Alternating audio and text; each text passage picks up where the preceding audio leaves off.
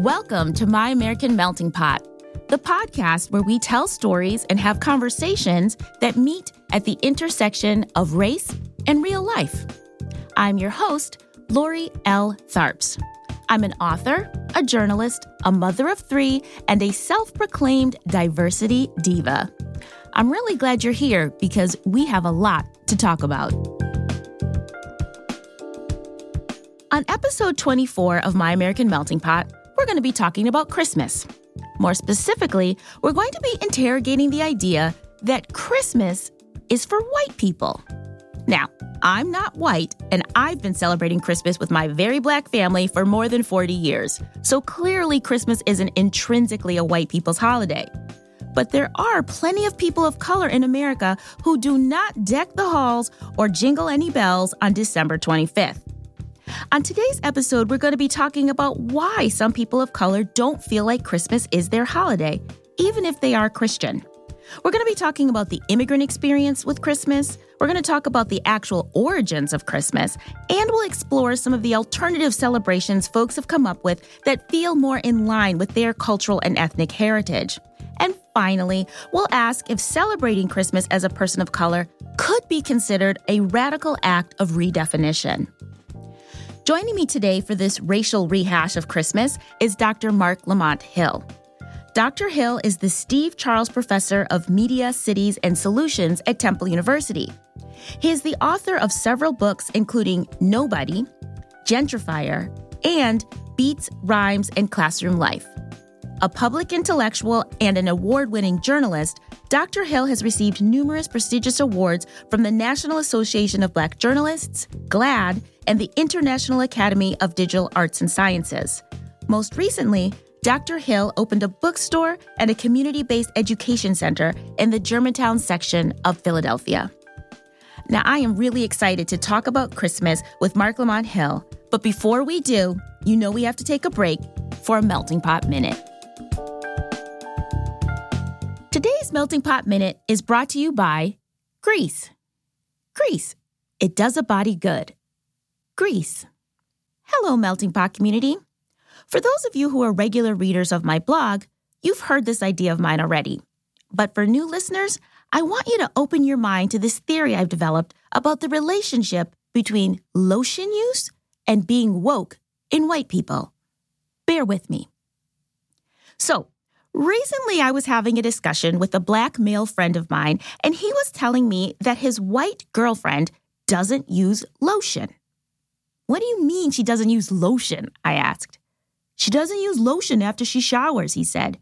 She just air dries and then gets dressed. I was confused. What do you mean she just air dries? Why doesn't she use lotion? Doesn't everybody use lotion after bathing? Apparently not, my friend said. But why doesn't she use lotion? I asked again. She said it's too sticky. Too sticky, I said? What kind of lotion was she using? You see, up until I was having this conversation with my friend, I thought everybody greased up their body after bathing. It wasn't an option. The body needs hydration, and lotion does the trick. Maybe it's a white people thing, my friend suggested. Maybe white people don't use lotion. I stopped to think. I know a lot of white people, but I don't necessarily know all of their hygiene habits. But I do live with a white man, and he uses lotion. In fact, my husband uses extra special, extra greasy lotion because he has super dry skin. Also, the few white people I've lived with over the years have always used lotion. In fact, my good friend Lala is the one who introduced me to the powerhouse of all drugstore lotions, Eucerin, because her skin craves moisture. So no, I decided it can't be a white people thing to shun lotion because all the white people I know use lotion, and high-quality lotion at that, every day, after they shower, and sometimes even in between showering too. And that's when it hit me. Lala, my husband, and all the white people I've ever lived with have something in common besides dry skin. Me. And because they have me in their lives, I know they are far more in tune with the Black experience than the average white person who maybe only interacts with Black people on the most superficial of levels, or maybe not at all. My friend's girlfriend, while clearly intimately involved with her Black boyfriend, did not have any prior experience with the Black community. So here's what I started thinking. Could you test a white person's wokeness by asking about their lotion use? If they shower and just drip dry, should we assume a basic lack of knowledge or understanding of racism, white supremacy, and the horrors of ashy skin? Do some white people use lotion in solidarity, even if they know they'll never, ever have to deal with ashy knees and elbows and the societal condemnation that comes from appearing in public with said ashiness on display? I don't know if my theory holds water or lotion, but regardless, I do think that like hair care, skin care is another area that Black people and white people have different lived experiences, and that it's just another thing that divides us. But because dry, ashy skin can be experienced by just about anyone at some point in their lives, especially at this time of the year, white people do have the opportunity to see how the other half lives with lotion. Okay, enough of my deep thoughts about lotion. Let's get to our conversation about Christmas with Dr. Marc Lamont Hill. Welcome to My American Melting Pot, Dr. Marc Lamont Hill. This is going to be fun. I'm so glad you think so. So I just want to dive right into it by starting to explain why we're talking about Christmas as a white person's holiday. So a couple of weeks ago, I was scrolling around social media and I saw a meme that said Christmas is for white people. I've actually never heard anyone say that before, but at the same time, I wasn't surprised, and it didn't take me long to kind of connect the dots as to why some people might see Christmas as a white person's holiday. When you think about the way we celebrate it in the United States, the way we celebrate Christmas, it does seem pretty divorced from any kind of spiritual or religious practices these days, and centers on a big fat white man from Europe. There's excessive gift giving, which requires a certain level of disposable income. So none of these things would necessarily sound like something that might be intrinsic to the experience of people of color in this country.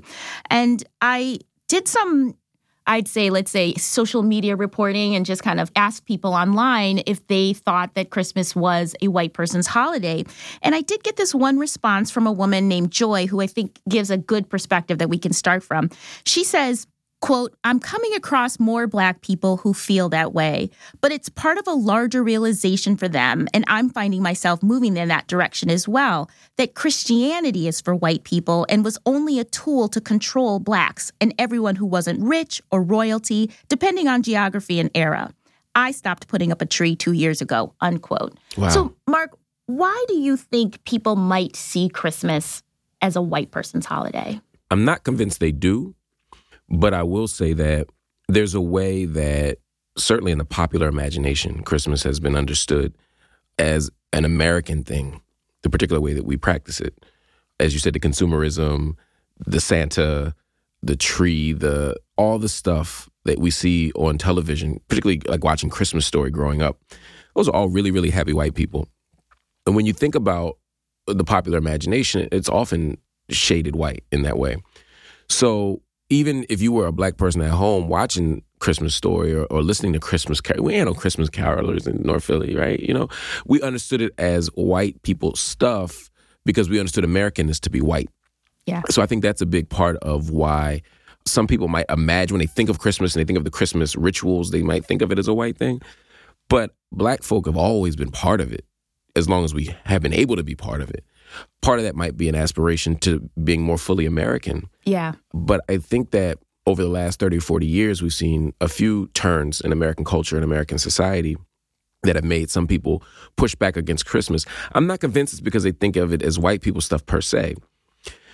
I think part of it is that they see it as detached from the spiritual tradition, as you mentioned. If you think of Christmas as the birth of Jesus, and it's a celebration that your Savior is born, as Christians believe, then it's hard to reconcile that with running out right after Thanksgiving and buying flat screens and saving, and doing all the stuff we do before we get to the 25th of December. If your vision is a religious one, then Christmas just doesn't match up. And so for people, they pull back on those grounds. Other people say, we need to pull back from consumerism in general and get back to our roots. And so you have the cultural nationalists who would say, we need our own stuff, hence Kwanzaa. Right, right. And other rituals and practices, right? In the 60s and 70s, the Nation of Islam, even earlier than that, actually, the 30s and 40s, the Nation of Islam practiced Ramadan, not according to the lunar calendar, which shifts every year, but they made it in December. And their logic was, as Black people in America, we want to replace a consumerist holiday and one that doesn't respond to our religious beliefs with something that does. And so Black people have always been trying to figure out this Christmas thing and how to deal with it and how to navigate it in different ways. But I don't think it's purely because they think it's a white thing as much as they think there might be other or better options. But, the last thing I'd say about that is gift giving during winter solstice is not new, and it's not uniquely American, right? It's happened in Europe. It's happened in Asia. It certainly happened on the continent of Africa. So the idea of giving gifts isn't the problem. And the idea of doing so as we enter the cold months or the end of a year isn't a bad thing per se. I think the problem becomes when we begin to measure our love or our faith by how big the gift is. Right, right. That's where the problems start to come in. Yeah. I want to go back really quickly to that idea of how Christmas is portrayed in America. Like, what is the imagery that is associated with Christmas that does make one start to think, like, where's my place if I'm not white? And I notice even the mainstream media, which whenever the mainstream media picks up on a trend or an issue or an idea, it's actually really been thought through, because it's not like they were the ones who came up with this idea. But I just kind of scrolled around and looked at some of the headlines about this idea of whiteness in Christmas. And, I'm coming up with these types of headlines. Many classic Christmas movies feature nothing but white people, or the unwatchable whiteness of holiday movies. Hallmark's brand of wholesomeness reinforces racist stereotypes of who deserves happy endings. And I'm Dreaming of a White Christmas plays as offensive music to non-Caucasians. Or this one was from Ms. Magazine. White Christmas, white Santas, white privilege. That was just the headline. Wow. And then the last one was how Trump and the Nazis stole Christmas to promote white nationalism. So it's not just, a couple of disgruntled people of color who are like, Christmas is for white people. There's definitely this image of Christmas that does seem to promote whiteness. And even there was an essay I read by an Asian American writer, Korean American male, who said that growing up, he so wanted to belong to American culture, but didn't ever see himself in that image of Christmas. Yeah. And Christmas seemed to be that all-American thing. And he resented his parents for not wanting to participate fully in Christmas. And it wasn't until he was much older, had moved back to Korea and kind of reclaimed his own kind of Korean identity, where he then actually said, I think the cost of what I would have had to give up to embrace that white Christmas would have been too much.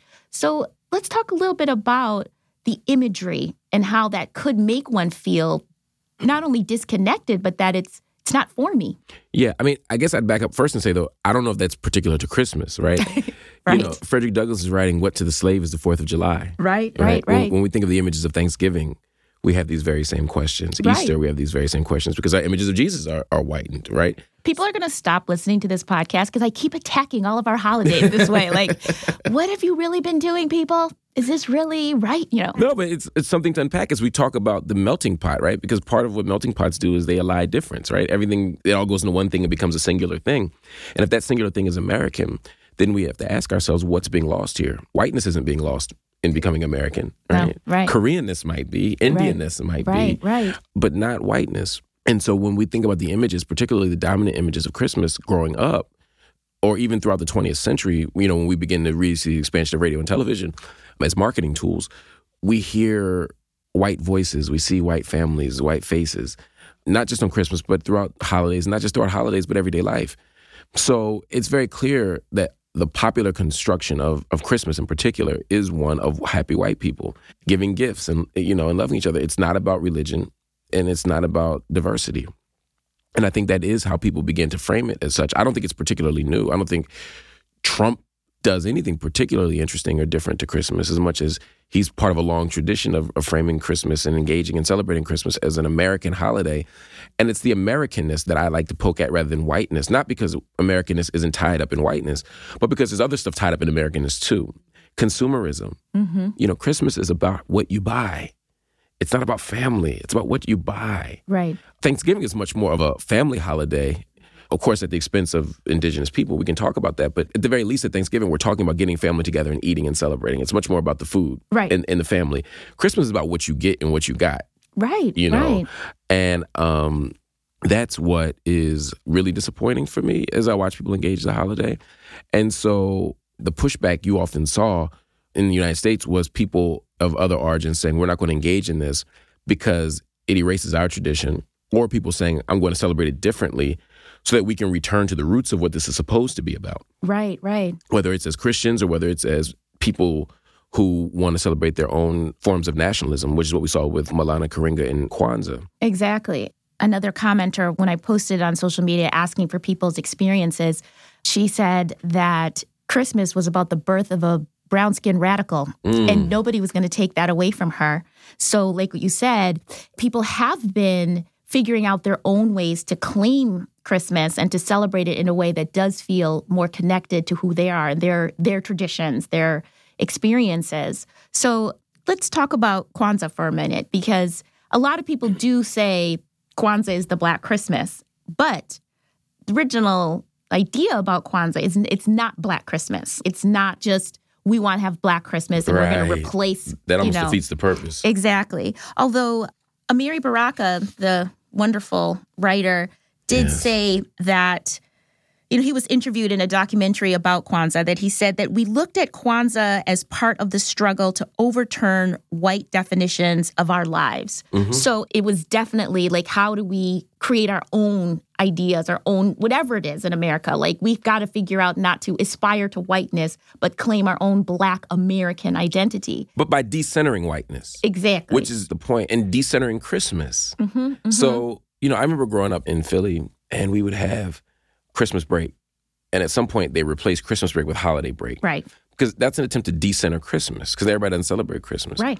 But I remember we would talk about Christmas, and everybody said, what are you doing for Christmas? And if you were a Jewish student and you didn't celebrate Christmas, or you're a Muslim student, you didn't celebrate Christmas, you had to explain why you were different. So it centered Christmas.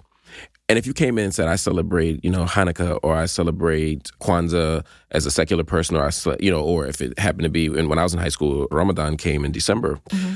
And so the end of Ramadan, the Eid, you'd say, all right, I'm celebrating Eid. Mm-hmm. And the question would be, okay, how's that like Christmas? Right. How's that different than Christmas? Right. What kind? Yeah. And I always felt it actually wasn't until my roommates, and when I lived in New York after college, both my roommates were Jewish. And it was them that explained to me, Hanukkah is not Jewish Christmas. Right. It is not Jewish Christmas at all. It's not even our biggest holiday by any stretch of the imagination. Right. But somehow Hallmark, the industry, the December buying holiday industry, commercializing, had to make it equal to Christmas. They had to somehow not, like you said, decenter Christmas, but make everybody have a Christmas. Right. Because you can't really commercialize Yom Kippur, right? Forgiveness and atonement is very much more difficult to commercialize than gift giving. Right. And so if they say, well, Jewish people have a Christmas and Muslims have a Christmas and Christians have a Christmas and secular Blacks have a Christmas with Kwanzaa, then we can keep the logic of Christmas at the center. And we can make greeting cards for everybody. Yes. Cards for everybody. Yes. Next we'll have Kwanzaa carols and movies, Right. And so I think there are some Kwanzaa movies already, Mark. Oh, God. So that's tough to hear. So what we ultimately have to do is decenter Christmas, which is to say we need to understand cultural rituals and practices on their own terms. Yes. So when I think about Kwanzaa, I'm not thinking about, okay, well, I don't give Christmas gifts, but the day after I'll just start giving Kwanzaa gifts. No, that ain't the point. It's to say when we begin Kwanzaa on that first day and we talk about purpose, Nia, what does it mean to engage in a real purposeful understanding of who we are? What does it mean to talk about cooperative economics? What does it mean to talk about unity? What does it mean to talk about self-determination? I mean, these are the things that we have to get at. Because if we don't, and Kujichagulia means that I'm just going to be able to go to Target by myself and determine what gifts I'm going to get, you know what I'm saying? Then we ain't did nothing. So we have to have a different conversation about this stuff, I think that's what I always want to do with this podcast, is to help people just think differently, right? If you celebrate Christmas, you celebrate Kwanzaa, whatever it is, I don't care what you celebrate. It's the way we think about things, right? Mm-hmm. And this idea of, it's almost like saying, I don't see color. I don't see your different religion. You have your Christmas, I have my Christmas. No. That's exactly what you have your people are Black saying. Christmas and you have your Indian Christmas, your Diwali. That's Indian Christmas, right? No. Right. It's Diwali. No, Right. it's something completely different.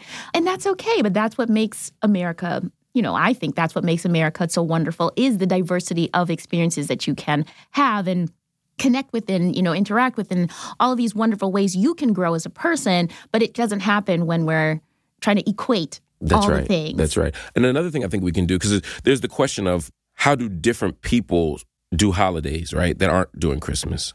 And that's the interesting question we've been talking about. And then there's the other question about how do different communities do Christmas? Yes, and I do want to talk about that, actually. You got right to my next point that I wanted to talk about is, again, I love our people. I really love our people. I found a very funny story on The Root, how to celebrate Black Christmas, like the difference between Black Christmas and White Christmas. And it was totally tongue-in-cheek, but it starts the conversation. How do people celebrate Christmas that might look different than the commercialized version that we do see? Let me start by asking you a personal question, Mark. Yeah. Do you celebrate Christmas? I do not. As a kid, we did. Mm-hmm. My family did. And what did we do? We did it fairly traditionally. I mean, I guess, we got gifts. Mm-hmm. We wrapped them up. We put them under a tree. And that was fun. After a while, my parents are much older. My dad was 50 when I was born. Oh, okay. So he wasn't really trying to be running around all the time. At some point, he was like, look, I'm going to give you some, you know what I mean? We can go to Toys R Us. You going to pick out what you want, or I'm going to give you a check. You going to figure this thing out. But we did that. And Christmas was very much rooted in seeing our family. We go to my Uncle Bobby's house. My Aunt Bessie would cook. And, so you'd spend the morning playing your little video games, but the bulk of Christmas that evening was about being with family. Mm-hmm. And that was always such a big part of it. Mm-hmm. What I think about, as somebody who thinks somewhat transnationally about these things, is how I've seen Christmas done in different places. So I did Christmas. I mean, I didn't go for Christmas. I don't celebrate Christmas, but I was in Egypt. In fact, I leave the country every year. Oh, really? Yeah, I leave the country every year, usually around the 22nd, and I don't come back until after New Year, right before New Year, just to avoid all of it. And it's so interesting because people always ask me, like, why do you leave the country during Christmas? Isn't that weird? I'm like, no, it's relaxing because I don't have to do Christmas. And they're like, but they have Christmas everywhere. I was like, yeah, but not the way you think. This is how different it is. I remember being in Bethlehem. Actually, 2 of the last 4 years I've been in the Middle East. 3 of the last 5 years I've been in the Middle East. Once in Egypt and twice in Bethlehem and Jerusalem. So I'm in pretty religious places, right? Yeah. So I'm in Manger Square in Bethlehem. Is it really called Manger Square? Yeah. Oh, okay. I wasn't sure if you were like... No, literally, yeah. It's called Manger Square, and it's right next to the big church. It's, it's all the stuff, right where you would think, some major stuff happened in the Christian story. And on Christmas, I mean, stuff is closed, and people are hanging out, and there's plenty of Christians there. But it's kind of like a regular day, except that more stuff is closed, And Christians are honoring and celebrating it. And then I remember being in January, another year, in Coptic Christmas, so the Ethiopians, the Eritreans, they were I think we were in Nazareth, I think that time, and they were celebrating Coptic Christmas, and they were all wearing white. It was freezing. It was like one of the few times where it was like snowing, right? But like they were there, and they were just kind of doing religious rituals and lighting candles and praying. There were no gifts. And so Christmas can be a religious practice. Christmas can be a spiritual one. It can be a day of just thinking. In Egypt, there's plenty of Egyptian Christians and Coptic Christians. And when I'm in Egypt on Christmas, which I've been, again, it was a little bit harder to find a restaurant, but, it was very much about faith. People weren't giving big gifts. That's not to say that there weren't trees in the big European hotels. There were trees and stuff for internationals, but it just wasn't a spectacle. It wasn't a consumer spectacle. Yeah. And in Ethiopia, it wasn't a consumer spectacle. Right. So a lot of times when I think about what Christmas could be here, I want people to say, okay, we can do a Black Christmas, right? Where, Donny Hathaway's playing, and we could watch Best Man Holiday, which is a great movie, by the way, instead of, Christmas Story. And that's all good. But that's just taking an American white holiday and darkening it. Mm-hmm. I'm saying, what does it mean, as we said earlier, to decenter that and reimagine what our values are? Right. And to say, if you're a Christian, how can we make this about Christ? If we are into the family and gift giving, how can we do that without saying you don't love me if you don't buy me a new car? Right. With a big ribbon on the front. Right. How can we reimagine our holidays in ways that matter to us and that prioritize what we think is good and what we think is valuable? And it's not for me to say what people think is valuable. And then lastly, how do we do it in ways that don't alienate people who don't want to celebrate it, either because they are non-religious, they're secular, or because they're Muslim or Jewish, or because they just don't want to do it, right? We got to make room for everybody. How come you don't celebrate it? What's the choice about for you? That's a long and painful story. Okay. Filled with trauma, but the short answer is I'm not a practicing Christian for one, so I would be doing. But most people who celebrate Christmas aren't, right? But for me, the holidays don't bring good news for me. They don't bring warm and fuzzies. So part of why I leave the country, so I don't have to wrestle with it. Right. And again, because Christmas is so pervasive or ubiquitous even in America, if you just go across the pond, you have once you get past England, I feel like you got a fighting chance of just having a normal day. Right. That's all I want. Right. Well, thank you for sharing that. And I do think that we all have the possibility of making Christmas meaningful to us. I want to just read a couple of examples of what people have told me that they do for Christmas that is personal to them. One woman says, Ebony, her name is Ebony, "It's my favorite time of the year. I always taught my kids that Christmas was about giving, not getting. So in times when they didn't get much, they were still happy. Christmas is what you make of it. My tree was up the week before Thanksgiving, and I've never heard anyone say that Christmas is only for white people." Some of the Asian American immigrants that I spoke with also had different experiences with Christmas, mainly because they didn't come from Christian countries. But when they came to this country, they felt that Christmas was part of the requirement to, quote unquote, assimilate. And rather than one woman who's Vietnamese American, her parents had no clue what Christmas was about and didn't even try. And so they said when they came home when they were little, they were like, "Mommy and Daddy, it's about this big fat man who breaks into our house. But he's nice." And he leaves things. Right. So a lot of the Asian Americans who, were kind of first generation immigrant children said that the way their parents embraced the holiday was not with the religion, but simply the idea of gift giving and family gathering. Absolutely. One woman who I spoke with, actually, I got to actually speak with her on the phone, Indian American. She herself was actually born in India, but came to this country, was raised in New Jersey. And she said that when she asked her parents when she was young, what's Christmas, they said it's something white people do. They were a very Hindu family. Later, when she was in her preteens, one of her uncles said, "We should be celebrating Christmas because they won't think we're American, right? So we've got to do this to make sure that the younger kids assimilate and our neighbors believe that we're really American." So they started the gift giving part, but all they did was small gift giving and a family dinner, but very traditional Indian food. They didn't adopt any of the other things. And I think that's kind of what you're getting at, is this idea that different people can adopt what it is they want or what they need from this idea. And it doesn't have to perpetuate the image that's kind of all over kind of America. But I did want to just take it back a little bit to the quote unquote reason for the season. I don't know if many people might not even really realize what the origins of this holiday are, right? That theoretically we're talking about the birth of Jesus, right? And I say that theoretically because really and truly, there's some speculation as to whether Jesus was actually born in April or December. Right, or September. Yeah. Yeah, there's multiple debates. Right? About Jesus as historical figure, when and where he was born. Exactly. So, yeah. And then the trees are, it's a pagan holiday of the end of the darkest night, right? And we put lights in the trees to ward off this impending darkness.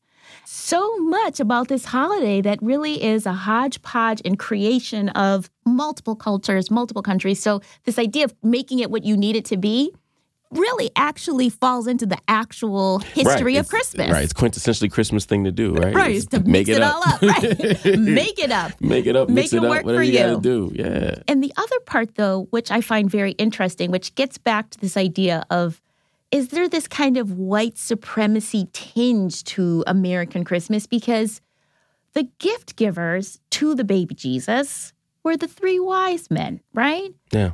Who were three men of color. Of course. An African man and two Middle Eastern men. And in many countries, particularly in Spain, Latin America, the Caribbean, traditionally the gift givers are still the three wise men, the three kings. Yeah.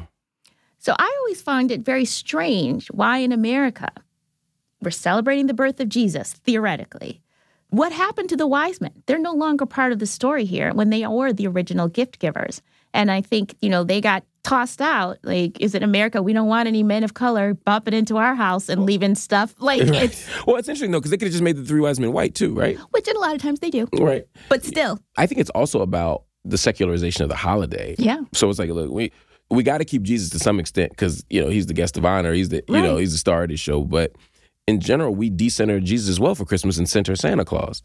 So in a lot of ways, it's not even about the three wise men or Jesus, who also gets whitewashed in this whole narrative. It's much more, I think, about saying we're going to use the religious as a pretext for the secular and for the commercialization of a holiday. I'm not saying that there was some devious plan as much as a process.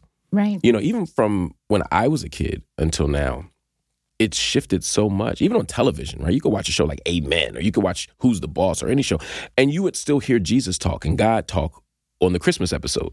Right. That's so true. You're so right. Now, no, it's a very generic conversation about love and generosity. Yeah. Right? Yeah. And I'm all for love and generosity, but we just have to be clear and honest about how that's getting indexed. Like, how do we know whether you're being generous or not? How do you demonstrate love on a day like today? And too often it's marked by... I was going to say a big car with a bow on it. A big car with a bow on it. And look, I'd love to wake up with a big car and a bow on it any day, but that can't be how we measure each other or love or our values more broadly. And I think that that's what happens. And, the Santa story is an interesting one because in some ways it does allow... By the way, I know Black parents were like, look, I worked too hard to get these gifts to give this white man credit for it, right? You going to know I bought these gifts. You going to know they from me. Ain't no secrets. Ain't no Santa. I did it, right? I love it. And that's one way to think about it. But I do think there's something to be said about anonymous giving and the idea that we can give in love and generosity for our children and not have to claim credit for it because it's not about them. I do think there's some beauty in that. And later on, the kids get old enough to realize it was their parents the whole time, right? I mean, it's like you get the credit in the long run. It's a long game. Right. You don't get it when it's a cute and cuddly 6-year-old, hugging a puppy, right? Santa gets all that. Right. But later on, you get the credit. But there's something to be said about the selflessness of that. And I don't want to lose sight of that either. For people who celebrate Christmas, I think there's a way to do it that accentuates selflessness and generosity and love and care and giving. And I think we have to just find ways to do that. And for those who don't want to allow that moment, that day, that holiday, to further erase their own cultural connections to home, wherever home is, I respect that too. I mean, to buy into Santa, yeah, it's a myth.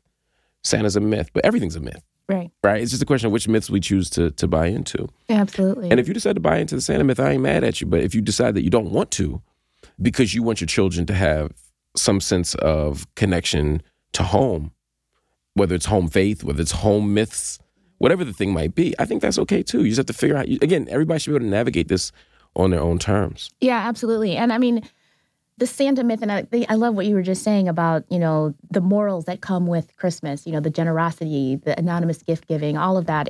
There's really beautiful aspects of even the gift giving. It doesn't have to be commercialized. But I do like that there are ways to figure out how to connect it to yourself. I mean, and even this simplicity of Black Santa. I mean, honestly, I never saw a Black Santa growing up. But today, I can't go into my local CVS without, there's like 17 Black Santas in the CVS, which I'm like, I used to take pictures when I saw one because it was so rare. Now I'm like, okay, Black Santa everywhere. That's fantastic. I've never seen an Asian Santa or a ambiguously brown Santa, but nonetheless, this idea I think is taking over people where, again, we can figure out how to make this our own in some way or another. Before we wrap up, I just wanted to read one more comment from somebody whose perspective on this idea of Christmas and where do Black people fit in Christmas. It was just very interesting to me. This is a man named Brian. He said, quote, "I never felt Christmas was for whites only. I enjoyed all the festivities that come with the season and always noted that it was the one time of the year where me as a man of color could be treated a little bit better and people seemed to be friendlier to me, not scared. It's the one time of year when white women don't grab their bags when they see me," unquote. Part of me was like, that's great in the sense of like, there's this sense of maybe goodwill towards men. That's a Christmas thing. Sure. But at the same time, like, it's kind of painful to hear too, that he looks forward to Christmas because it's that time when white women don't clutch their purses. What do you think about that? It's sad, man. I'm not convinced that people ain't clutching purses either. People don't usually suspend their deepest held fears on holidays, right? If anything, more presents, more toys, more clutching. But even if I concede that point, that sure, that's happening, I think that speaks again to the deeper challenges that we have to face as a society. Yeah. Who do we want to be? Yeah. If we can manage to suspend our fears and our anxieties for one day or 24 hours, however you want to put it, let's try 2, let's try 5, let's try 10, let's try 12, and keep going. I mean, I don't want to ascribe to Christmas some kind of magical power, but if we have the power to make Christmas, to take something that is wholly pieced together from Nordic myths, German myths, African myths, Middle Eastern myths, and create something that becomes real and seems like it's eternal. People can't imagine a world without Christmas.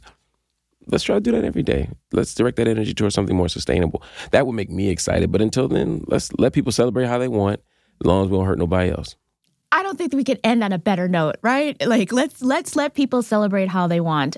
And I would never, ever want, the reason for doing this episode wasn't to get people to stop celebrating Christmas by any stretch of the imagination. It was just simply, again, to get people to think through it. Yeah. Think it through. Think about what it means, the way you celebrate. Think about the imagery that's projected, what you're projecting. And even it might make you reflect a little bit about the reason for your celebrating this season. I know I read a book by Stephen Dubner, who's now known for Freakonomics, but back in the day, he was a religion writer, and he wrote a memoir about growing up Catholic. But his family was so religious that Christmas for them was a birthday party for Jesus. They actually had a birthday cake for Jesus. That was Christmas. And they actually would sing happy birthday too. Yeah. Oh, that's interesting. Because that's the reason for the season. And when you get back down to it, wouldn't you, it's a birthday party. Makes sense. Right? And if you're giving gifts for Jesus, right? And you do a good deed for, what would Jesus want you to do? So again, there's so many ways to celebrate this and to make it feel like your own.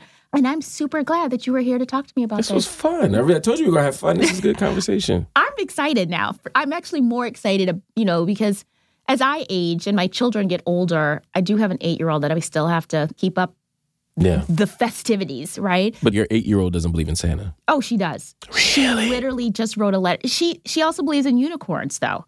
Okay. She's a very magical child. And she literally says, everybody else doesn't believe, but I do. So I'm still flying with that with her. It's hard because I have an 18-year-old and a 15-year-old. So we've got different feelings going on in this one household. Yeah. But I do strive to make Christmas and every other holiday so much more than the commercialized version. So I've gotten a lot of great things to think about.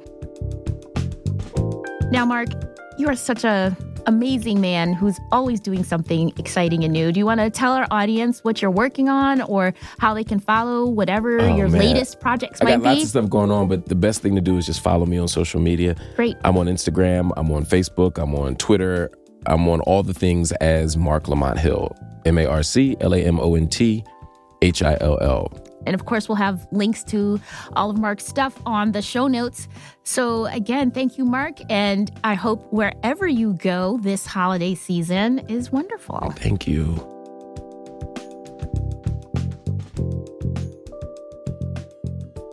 I hope we haven't killed your Christmas spirit, Melting Pot community, but I do hope this conversation gave you some food for thought as we move into the holiday season.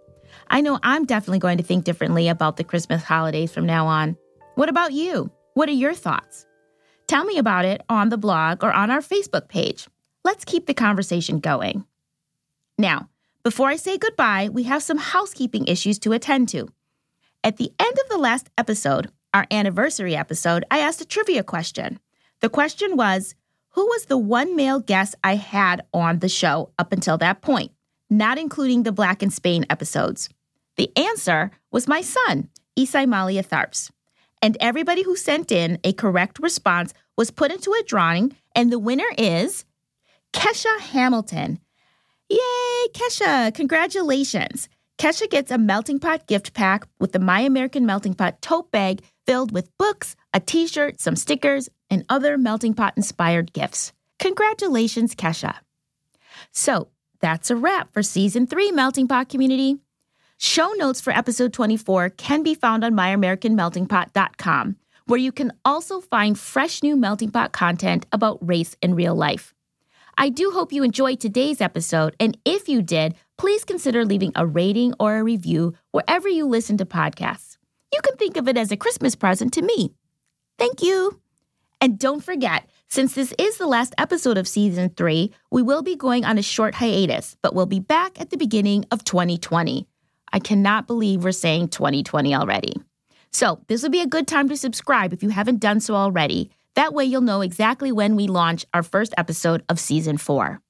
Now, just because I'm not podcasting doesn't mean we can't stay in touch. Follow me on Instagram, Twitter, or Facebook, all at My American Melting Pot. You can also sign up for my monthly My American Melting Pot newsletter to keep up with my latest adventures and get extra Melting Pot news, reviews, and ideas to make your life more colorful. Sign up is super easy, and you can find it all on the My American Melting Pot blog. Episode 24 of My American Melting Pot was recorded at WRTI Studios in Philadelphia. Our editor and producer is Brad Linder. Our sound engineers are Joe Patty, Tyler McClure, Paul Marchesani, and Nick Cruzy. And our theme music was composed by Sumi Tanoka. Thank you for listening, Melting Pot community, and always remember to live your life in color.